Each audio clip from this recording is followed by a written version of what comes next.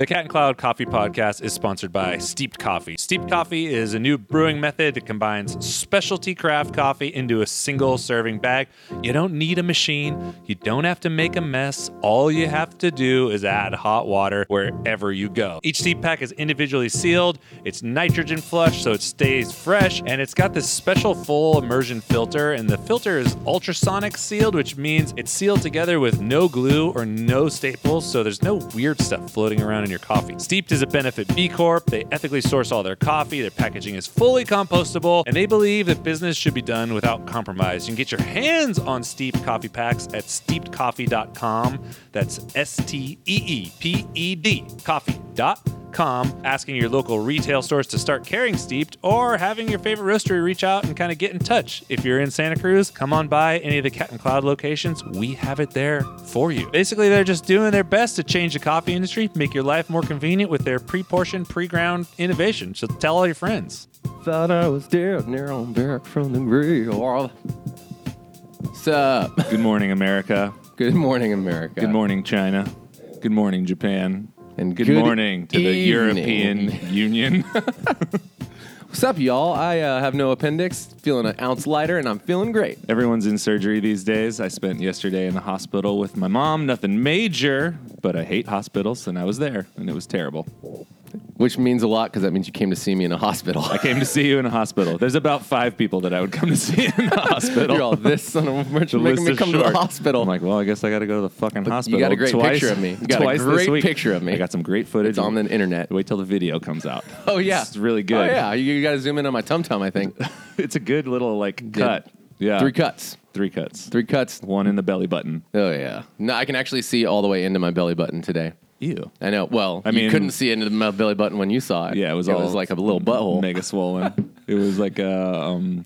super weird. What did it look like? Yeah, it looked like a cat gross. butt. Yeah, it was gross. More like an elephant butt. It was like skin covering what should be a hole. Or like a I don't even know. Butthole with a burn. It was a burn butt. Somebody just took like a nice scorcher right down the middle.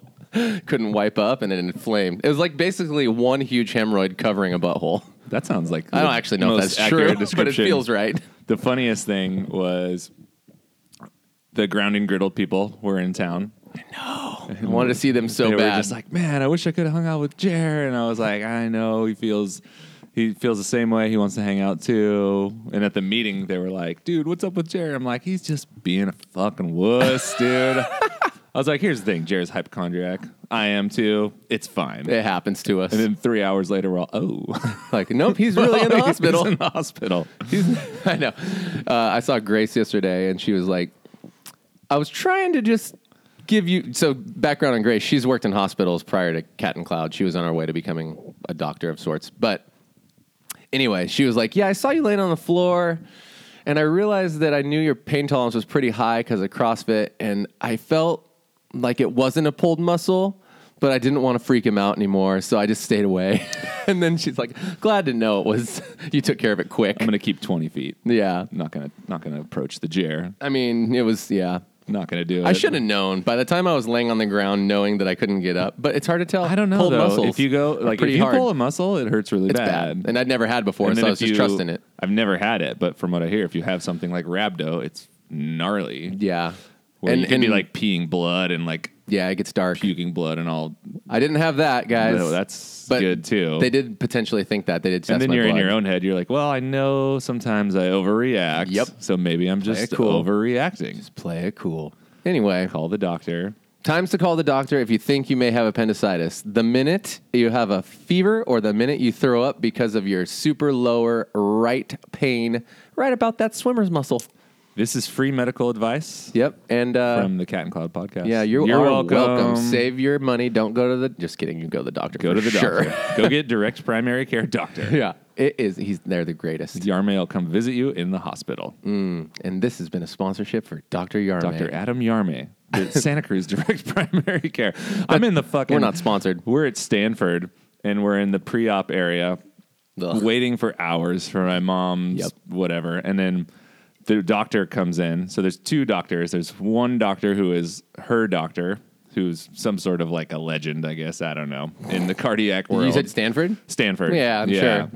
Legends never die at Stanford. Yeah, she was going to UC Davis, and now she goes to Also Stanford because it changed. But yeah, which is, she goes to bat for it every time because she lives in Modesto, and she's like, I'm not seeing any of these fucking people here. No disrespect, but they're all terrible. And she worked with all of them. She worked close enough to know their reputation's on the real. So then the dude who comes in who's actually doing the procedure, which I think he's like a fellow or something. So he's like, yeah, a few years younger than us, like young doctor dude. Totally. And they're just like getting into it. It's so funny. He's like, well, let's talk about this. And she's like, well, let's talk about this. And he's all, oh, okay, I see what's going on from here. the medical field, I can tell.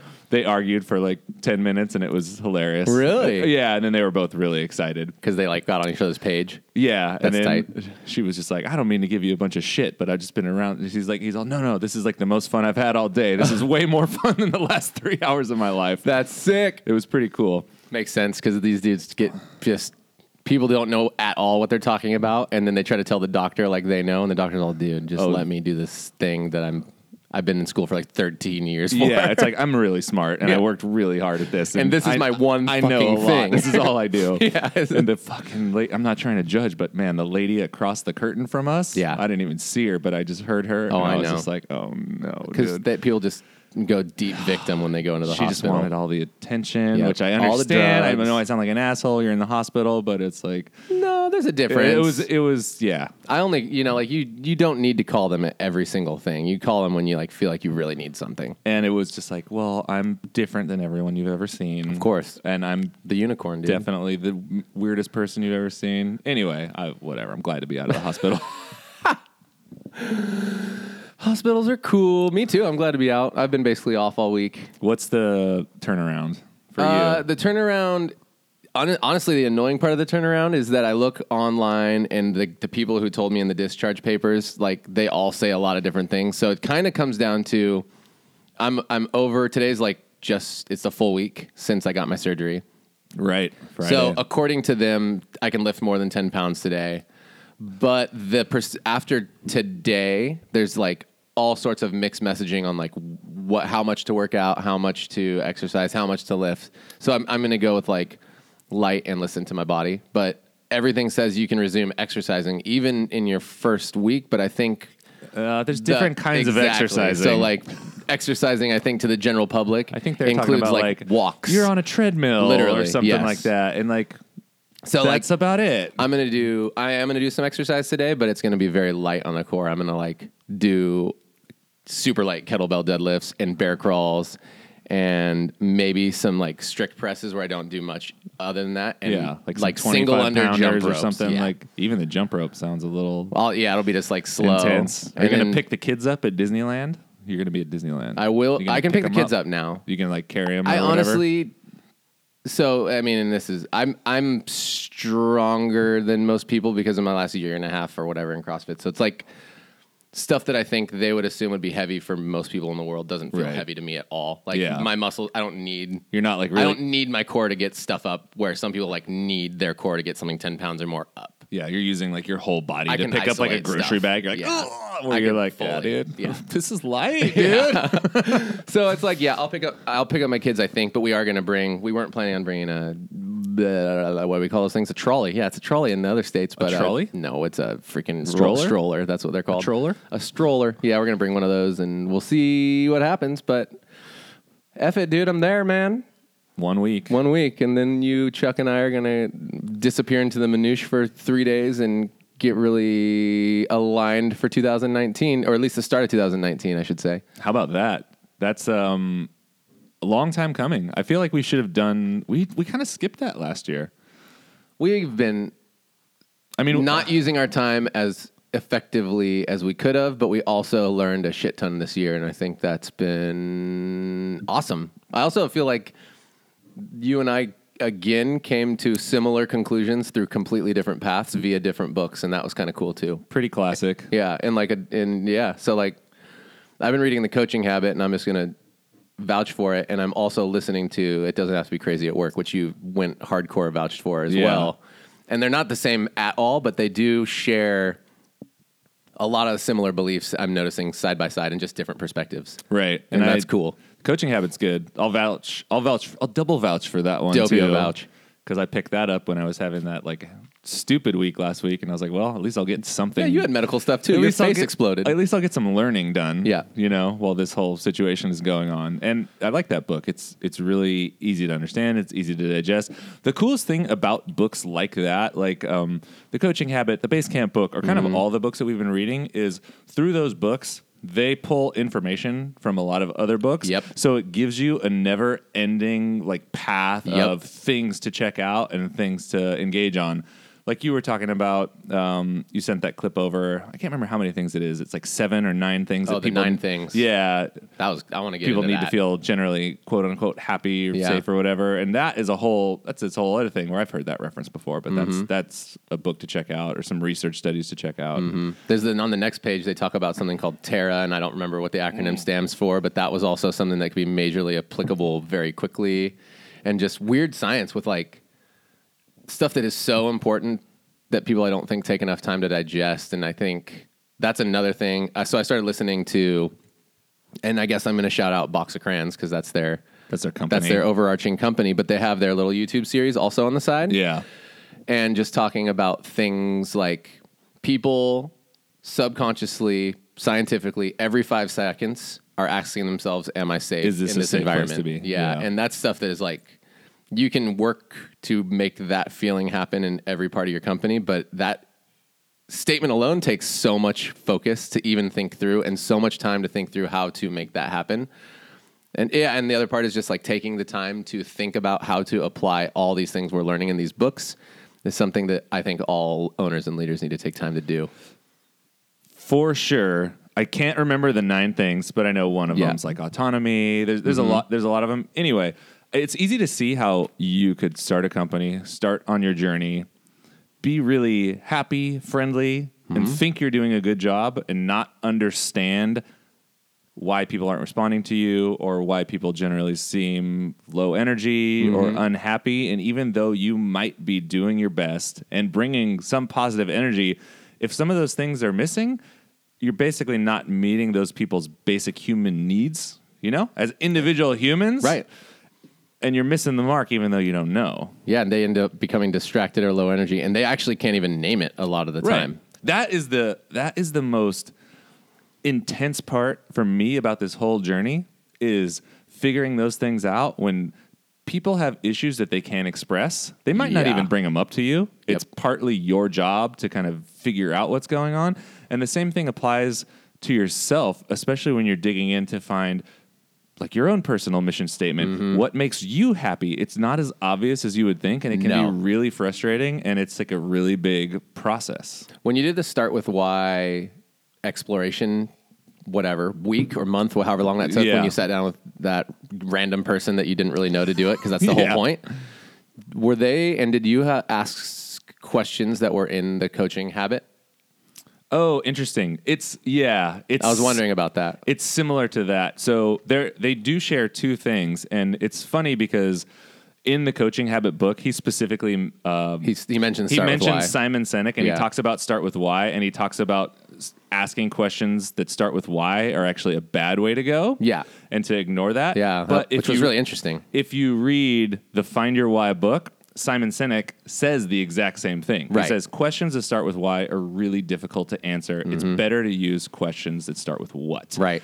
And To get to your why. Yep. Because whats are easy to express, because the part of the brain that deals with emotion, the part of the brain that deals with why, is a totally opposite part of the brain that deals with language. Which is why if you ask somebody like, why do you love so-and-so? Like, why do you love your wife? Right. Why do you love your family? It's hard to express why you might be in love with the person that you're in love with, because you got 2 different centers of your brain like activating, like kind of fighting about each other. So a better question is like, what is it about your spouse that makes them feel awesome to you, that makes you want to be with them? And that is, for whatever reason, easier to express. You can get some concrete answers. But the same ideas. Whereas in the Coaching Habit, it's like the leading question, what's on your mind? Yeah. And I think the key is that it's a really open-ended question. Yeah. You're not leading the witness in any Nope. particular way. You're allowing them to speak, and then, they'll tell you whatever, and then you can follow up with the same thing. Anything else? Yeah. Is And they're there like, anything there else? is more. Oh, there is more. Yeah. And it's the same idea, which is open-ended questions and asking follow-up questions, but never, when you're doing a why discovery, do you want to say something like this. Like, did that make you feel scared? Yeah, or insert did the blank. Yeah. Yeah, no good. No suggestions Yeah. are allowed. Nope. It's supposed to be like, how, like, you have to put the pressure on them Right. to talk to you. Well, because we all want answers. Because we all want answers. And it's easy to get it is the default to get to your conclusion the easiest way in your brain, no matter what you wish you felt. So if somebody gives you an answer that feels like it's close, you're going to go, yep, that's actually what I was feeling. right. And then you feel that relief of tension. Yeah. Even but you if you're didn't not do in the right anything. place. You did not solve your problem. And it's the same thing because we took some of those start with why or find your why questions and put them into that little interviewing thing that we did. And one of the keys there was to sit in silence. Yeah. And if you ask somebody something and they don't say something right away and they're processing, don't interrupt them with, well, maybe you just felt like, you just didn't have the tools. It's let them process. Don't even rephrase the question. Don't a even different way. rephrase the question. Just sit, and Yeah. that's okay. Wait for it. It's for sure a painful silence. It's hard. but it's super important. The more you practice it, the better.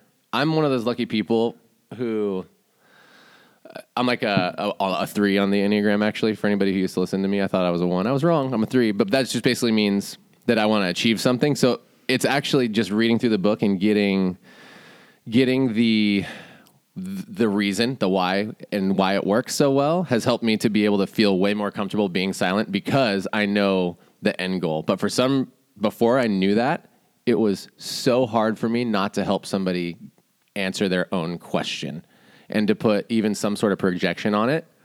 And that's what it takes sometimes for people is get a clear understanding of why something works the way it does and to get it. Yeah. So it was just really interesting for me to get from this place really quickly and kind of powerful that I could read through this book and be like, oh, that's why. And then to try it like the next day and not even be a professional at this, but just know if I do these 3 little things right now, let's see how it works. And to see pretty major fruit like overnight. It's a cool book and a cool system because it's instantaneously like applicable. Yeah. You can roll with it right away. And I love that it's just like, man, now I'm insanely deep in thought with this whole situation. Search. People learn better when they can figure out the answers for themselves. Always. You know what I'm It saying? sinks in. When their brain has to go through the process of digging for the answers, filing those things, and then coming up with what they think is the right answer, that's going to set in more than you jumping into the conversation and telling them, hey, maybe you should do this. Someone comes to you with a question like, I feel like this thing needs to happen. And you can go, cool.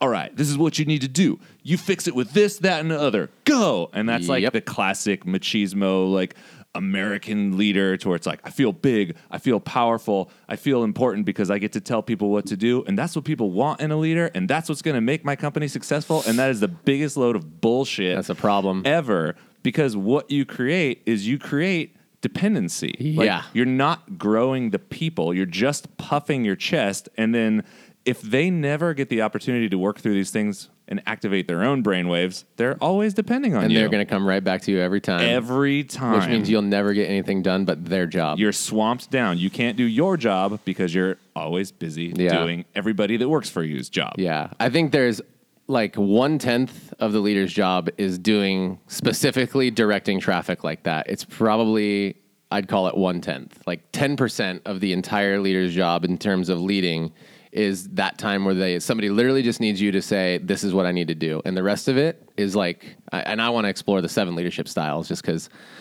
I don't know them well. Right. But that's something that apparently is another thing in these books that people talk about. There's 7 general leadership styles. Coaching is the least utilized leadership style because it's the hardest. No, it's like the most ethereal and it feels the most simple, yet it's the most, I think he said the 3 most effective. It was one of the most effective. Yeah. Yeah. And so that's their argument is they just want to pour into specifically that form of leadership style and help people to become coaches just because it's the least wearing on you as a leader with the most return. Right. Yeah. So that's been an interesting thing. I don't know. I guess we just got straight there somehow because we talked about leadership, but that's been cool. That's been a really fun thing for me to get into. I'm going to read this book probably like 3 or 4 times. And but it was funny. The thing that made me realize that when I was reading it is that they did that whole statement of it's becoming more and more clear that being busy isn't actually a good thing at all, and being overcommitted is actually not good at all. And usually the term strategy is thrown around way too much, and strategy actually is knowing what to say no to, and just like a number of other factors that support this idea. And just knowing, like, when you say yes to something, what are all the things you're saying no to? Everything else. Yeah, like by accident, like saying, so for instance, for us, this is actually something that happened most recently, and there are factors outside of it. So we had this orientation. Since we have made our values clearer and simpler and more digestible, we had not redone our orientation, and we're always going to continue to improve on things. So we needed to hire some people, which we all agreed on, and I said yes. And so Tanner, who's in charge of essentially setting up the process, we pushed that first domino, and we said yes to that. That realized, which we had a plan for, we need to rework orientation, and we thought we had all of our ducks in a row. Then I get appendicitis, go into surgery, wake up from surgery, and realize that we actually don't have a revised manual or anything to give the team. And it's Friday morning, or Friday. We were giving it on Monday. I'm not going to go home from the hospital till Saturday, and I'm the only one who knows this at this point. And it was super interesting to be like, okay, I have to throw this out there, but the domino's already pushed. We have all these things in play and all these people kind of working on their individual things.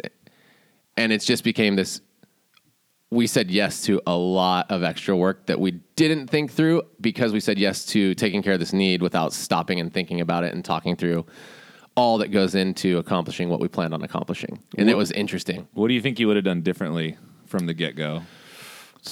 I would have said tentative yes. We can't pull the trigger until we sit on this for a couple days and write down all the things that need to get done for us to be able to successfully run this orientation, and have everybody write it down and come back to the next meeting to make sure we didn't miss anything, because we missed one of the main factors. And when I said yes, we went into list mode and we didn't go into critical thinking mode. So everybody just assumed that Tanner had it, and he did have it for the very, very most part. And it was also his first time doing this. So why would we expect him to bat 1,000 on his first time doing anything? So it was just this whole compound effect of like, we didn't actually set ourselves up for success. We just said, yeah, we got this. We've done this a million times, and we didn't have it. It's so interesting. So there's oh, wow. It looks grosser than it is because of that plastic stuff, and I wear sweatshirts. So oh my gosh, they put Bond on my stomach. I had to stretch. I had to lean back and like pull my pants down a little because it's pushing on one of my cuts. I'm looking at the wounds. They look super captivating because they put this deep cut glue on my stomach on all the cuts, and that glue, everything sticks to it. So I've been wearing like no shirt with a sweatshirt, and the sweatshirt's black, so like they're stained all. They have like black lint on the outside of them. Gunky. Yeah, it's super gross looking. You see that idea mirrored in the Basecamp book. Yep. To where they talk about, instead of FOMO, the fear of missing out, they talk about JOMO, the joy of missing out. Dude. And the idea that if you say no to something, you say no to one thing. If you say yes to something, you say no to every other possibility. So you need to be pretty sure that you're saying yes to the right things. Right. And what you talked about, which is like, what would I have done? Okay, I would have said, let's sit on this for a day, has been my new favorite strategy overall. Yeah. Of being like, yeah, let me think about it. Let's take a day or two, right, and see what happens. Because in the moment, you have a ton of, you just don't have that clarity all the time. You feel a lot of pressure to make a decision. You don't really have to. You feel the pressure to say yes or no, which is another thing that you see mirrored in the Basecamp book too, in the way that they pitch ideas. So the classic idea pitch is like, all right, I got an idea. Hey, everybody, let's have a meeting. I'm going to invite 6 people to this meeting. I'm going to share this new idea with you. We're all here. Here's my big idea. And this person shows you all the hard work they put into this idea, why it's going to be awesome, all of this stuff. And on the fly, like within 5 minutes, you are supposed to be like, yes or no. And it's a lot of pressure because you can see how much hard work the person put into it. And you don't want to be defeating and be like, well, I don't know. Let me think about it. So they pitch in a different way to where they release the pitch deck to people before the meeting happens. That's smart. To let people absorb it on their own for about a week. So then they can have questions. Then, after they've had a time to process it, then they can have the meeting where the actual pitch happens. They've already been stewing on some of these ideas for a while, and now they can actually have a conversation. That Q&A. So much smarter. Dive deeper. Right. Because we've made so many decisions to where I was just like, oh, shit. Like, a few days later, I wish I would have thought about this. Right. Before I was like, yeah, cool, let's do this. Or no, let's not. Well, and the thing is like, I've realized, too, what you accidentally will do if you say yes to stuff like that is you immediately stop the critical thinking process because, especially when you're a trusted leader, everybody just assumes you've got it. So that was also really hard for me because, and it happened to Kristen a little bit through that weekend too. She had the flu and had a day off, but she ended up having to, on the fly, try to fix some of this stuff. I was in surgery and I felt like I was the only one who could help. And it was just like these things happened. And it's honestly my fault as a leader prior to that, just by saying yes, because it was like, cool, Jared said yes, it's on. And if you just say, okay, I want everybody to think about this for a couple days. We're going to come back at this time, write down all the pros and cons or the yeses and nos as to what's going to happen. Then somebody else, like, you really expect one person to remember everything? The answer is no, and it should never be yes. And then you actually can come back with a very clear picture of what the operation is going to look like from the smartest people in your organization. Well, not the smartest, the leaders in your organization. The smartest There are people. a lot of smart people, but amongst the smartest people in your organization who you have there just to support you anyway, they're going to make you look good. You're going to help make them look good.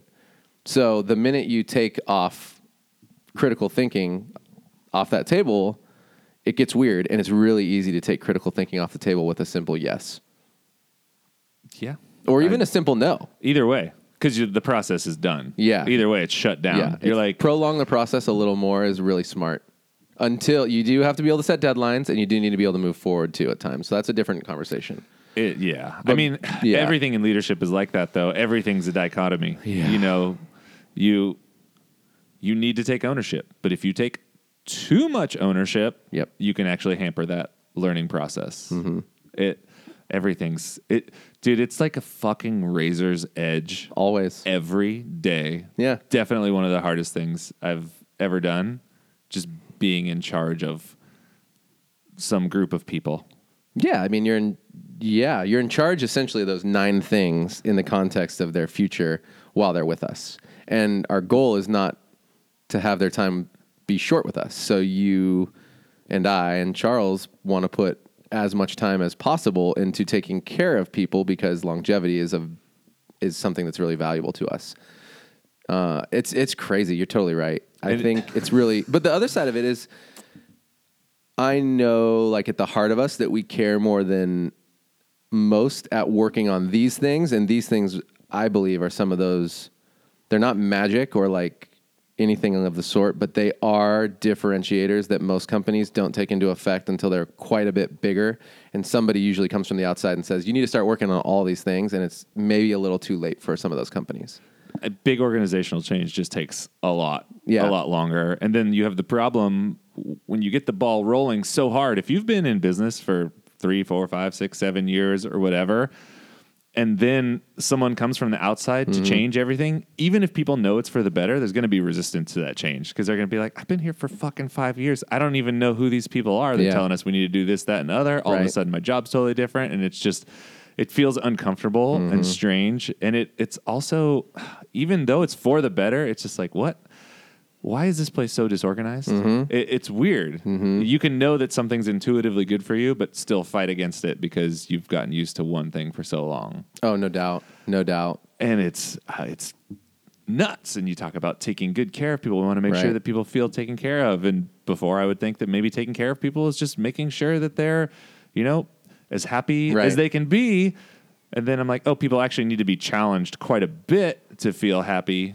even if they don't know that, Oh, for sure. they respond better when there's a certain level of good positive stress in the form of growth and challenges, and finding that balance between beating someone down versus lifting them up while pushing the appropriate amount of pressure on them is really, really tricky. And for every person, it's different. Right. And for every leader, it's different. And for every organization, it's different. And that's one of the things that they talk about in that Leadership Myth and Reality book is that you can't replicate leadership styles on the fly. No. You need to figure out what works with you. There are some truths, like, the 9 things that people need to be fucking on top notch. But that doesn't make you a different leader. That just makes you have some facts. Right. That makes you have some facts, and then you need to navigate. In that, learning to navigate is so deep, and also recognizing that there is a process to this. So Chris and I have this, we get to Z in our minds as to how things work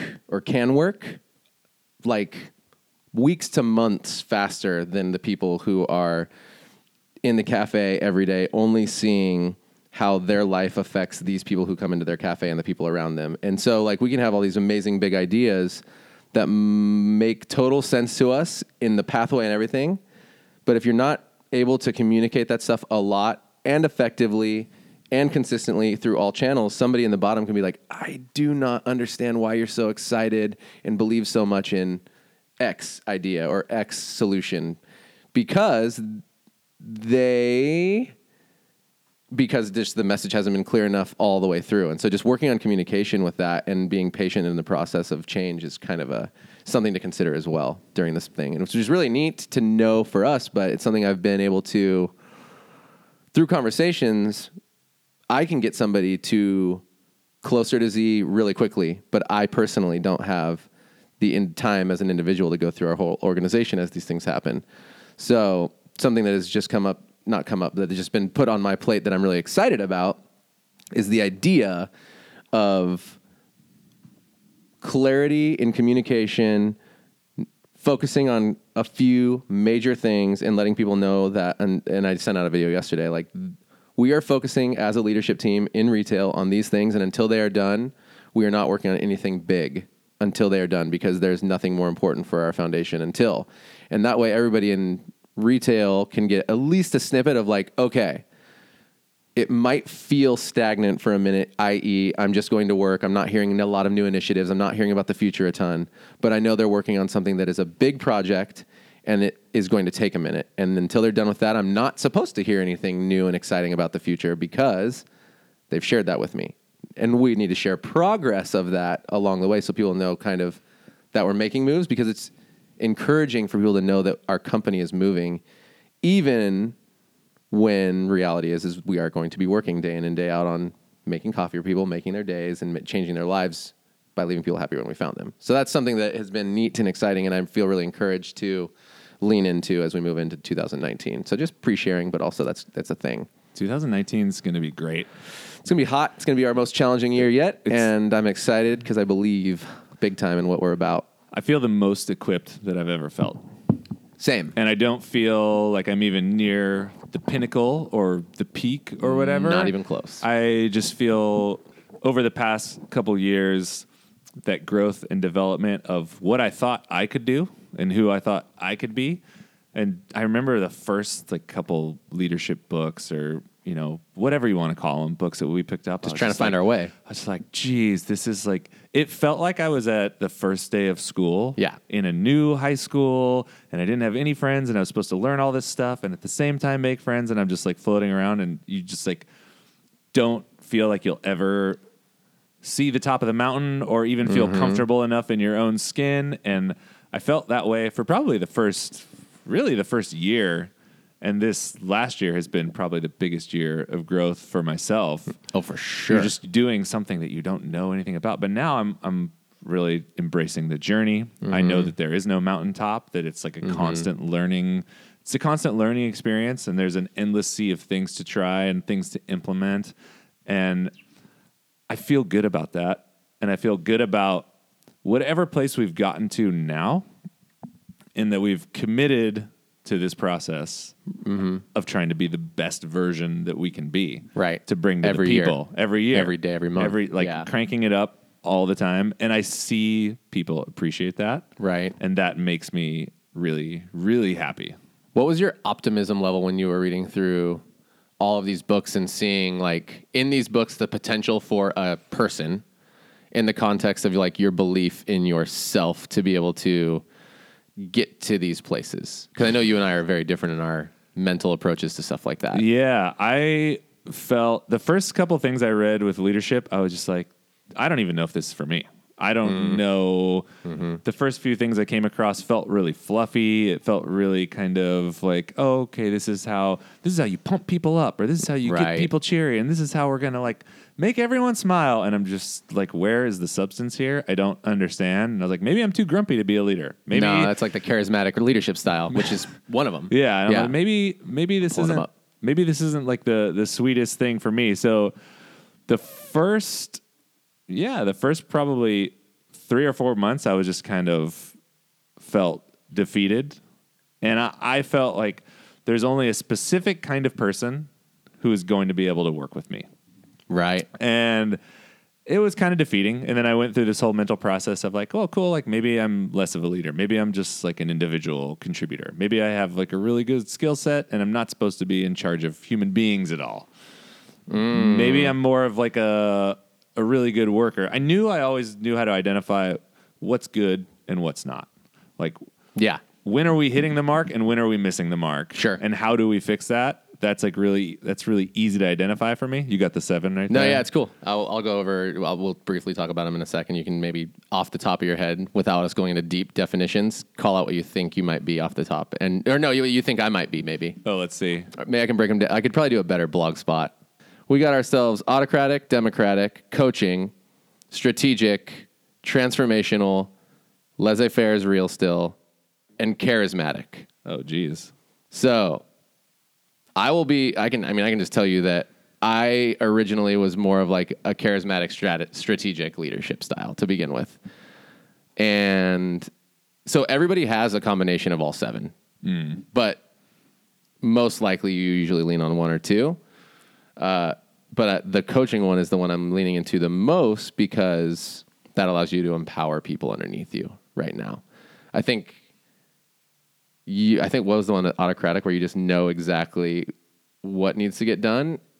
I actually could start leaning into at first. Right. But I knew, and I've always kind of known that the autocratic leader, by the way, the one who leans into the autocratic leadership the most in the world right now they use is Donald Trump. Right. Because he's like this is how you do it. It's my way or the highway. That's probably my default when I'm sitting there thinking about it. And I think that's just probably how I was brought up and how... But you're not cold in it. You can explain the whys. So Totally. like when I say somebody like Donald Trump, everybody goes, oh, hell no. But the difference is between somebody like Chris and autocratic and Donald Trump and autocratic is Donald Trump can't back up what he's saying with like real reasoning.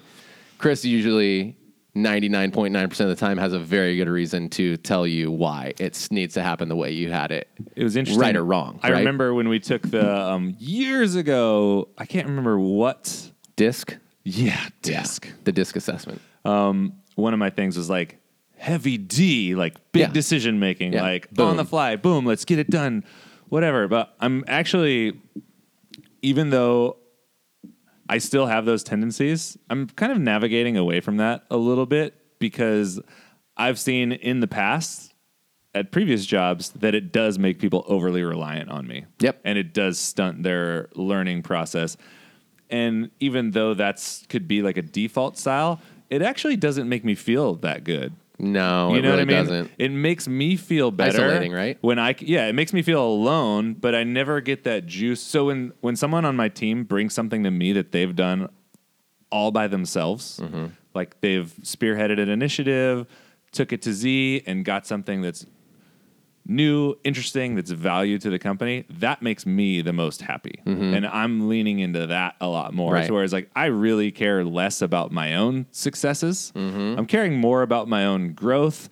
And I don't like if I went into 2019 and from a company's perspective, if I had 0 wins, if I ran Personal? 0 personal. wins? Yeah. If I had 0 personal wins where someone can point and be like, Baca did that, that's awesome, but my team had like all kinds of wins, I'm cool with that. Yeah. I'm really wanting to take the back seat in that situation. Right. And build a team and set of teams where people can self-navigate. Obviously, you have to be there for feedback. Obviously, coach feedback, you're yeah. like the guiding light. Yep. But it's just a lot of a different style than being like, hey, go ahead and do this. This is what we need to do. So that's actually, so that moves into strategic. So I guess I could actually quickly give you an overview of what these are. Autocratic is like all power and authority is for the boss. Democratic involves your team, obviously. So that means that everybody's included in making the decision. So I thought I was misreading earlier. I thought strategic was that. I actually would probably lead originally more towards democratic, charismatic. Then number 3, the coaching leadership style is one we've been talking about this whole podcast. So you kind of get that idea now. Strategic is what you're talking about, which is influencing others to take on and handle the business in a good way, right? And then their wins are their wins, and you get to help lead them to that. And that's the strategy, is getting them to step up on their own, take ownership, and run the thing. That's a very good. And then transformational is the most desirable, which is crazy. And I think we're both working on that too. And it's a team building version, like being able to bring everybody. And I might have a little bit of this in me as like my gift, but it's just being able to get everybody to believe in a big vision. You do too, actually. In different ways. But but like that is something I feel like I have always been able to clearly see a long-term goal picture of our company. And I feel like I've been pretty good at helping people to see their place in it. And that's been, I think, one of my X factors in helping us start. Yeah. And while it's only used essentially in like vision talks seldomly, but I think that's one. Anyway, that's what that is. Laissez-faire means let them do.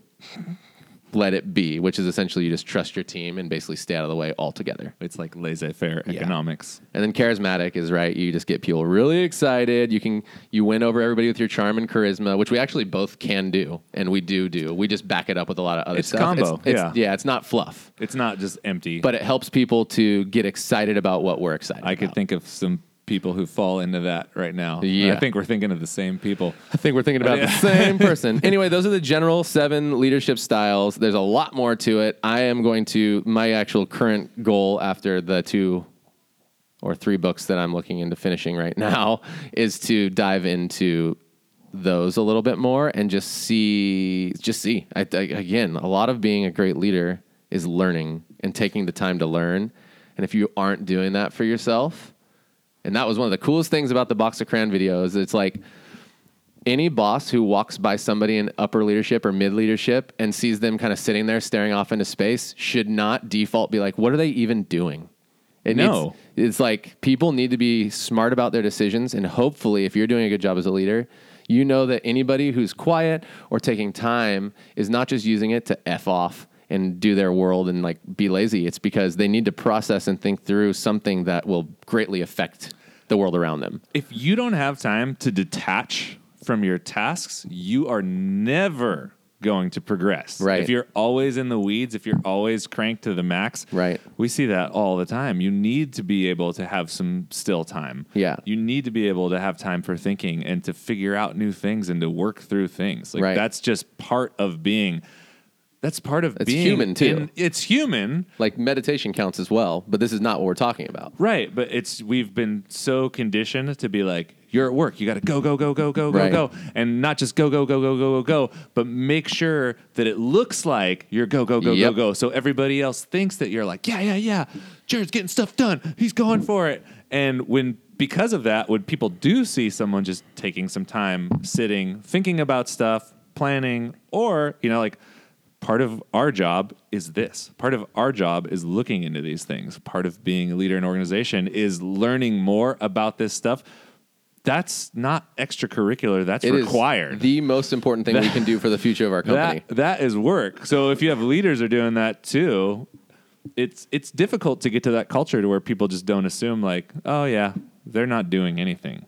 Totally. I think the call out for the end of this podcast, because we have to go to our owner meeting, one of the call outs is for every leader to take time through their week to actually sit and think through what is happening and how it's happening and for your next whatever week even, and how you can affect it and move it forward in a way where it's not overly busy and overly a shit show. You need everybody, and that's a shout out to my team too. If you're not setting aside time for yourself to literally not do, but to either read or think about your actual objectives and what is the most important for what you need to do for our company moving forward, you're actually not doing part of your job. Right. And that, for a lot of us doers, is going to be very hard, but I'm telling you all to practice starting right now. Those are your action plans for the week. I'm real. back. No, that is real. it's super real. It took me forever to feel comfortable with that. It's hard. It's everything that you've learned up until this point is telling you that that's wrong. It's Yeah. telling you that you're being lazy. It's telling you you're not doing anything. Most It's of your telling bosses told you that. That's what I'm saying. Yeah. Like your whole, or at least, I mean, I've known you for a long time, so I can just assume. But like my whole work experience is the opposite of that. Oh, for sure. I mean, I still forever remember stepping into a head of retail and being like, and actually this is maybe one of the better parts of the advice that I actually got while I was elsewhere. But it was like, I actually don't want you to be in the cafe at all. But the unfortunate part was there was no action plan with what that even meant. It was just like, I don't want you to be in the cafe. I don't want you to be effective. And that's true, but I don't know what the hell that meant. Yeah. And that's where there was a major miss. But it's true. You need to be able to find out how to be effective without doing the work for the people who you hired to do the work, or else there's no ability for you to teach them to grow, which means there's no ability for the company to grow, which means there's no jobs for them in the future, which means there's no growth opportunity for them in the future, which means you have already stopped your business from progressing. There you have it, folks. I don't know what else to tell you. I'm just really excited to have a life. I'm walking around. That's why I'm excited, man. Jared's back. Endorphins are high. He's out of the hospital. He's going to be picking up 15 pounds in no time. He can do his own grocery shopping. I am authorized. He I can can wear a drive his own backpack. car. Yep. It's time to work on the posture. He's off drugs. All right, everybody. Tomorrow. Have a good day. The Cat and Cloud Coffee Podcast is brought to you by Wilbur Curtis. They make coffee brewers. Ever heard of them? If you haven't, you should. They're an awesome family-owned company. They're here in California. They power their facility with solar power, which I hear that's like a new hot thing that progressive people do. The best thing about Curtis, in my humble opinion, is the turnaround time on the brewers. They have a 24-hour turnaround. It's phenomenal. If you've ever ordered a brewer for a wholesale client from someone else and waited and waited and waited for it to come in, you know how frustrating that is. So being able to get the brewer next day like that is absolutely amazing. Shout out to you, Wilbur Curtis. Their customer service is phenomenal, and they just care. They care about you, they care about me, and I care about them, and that's why Cat and Cloud Podcast is brought to you by Wilbur Curtis.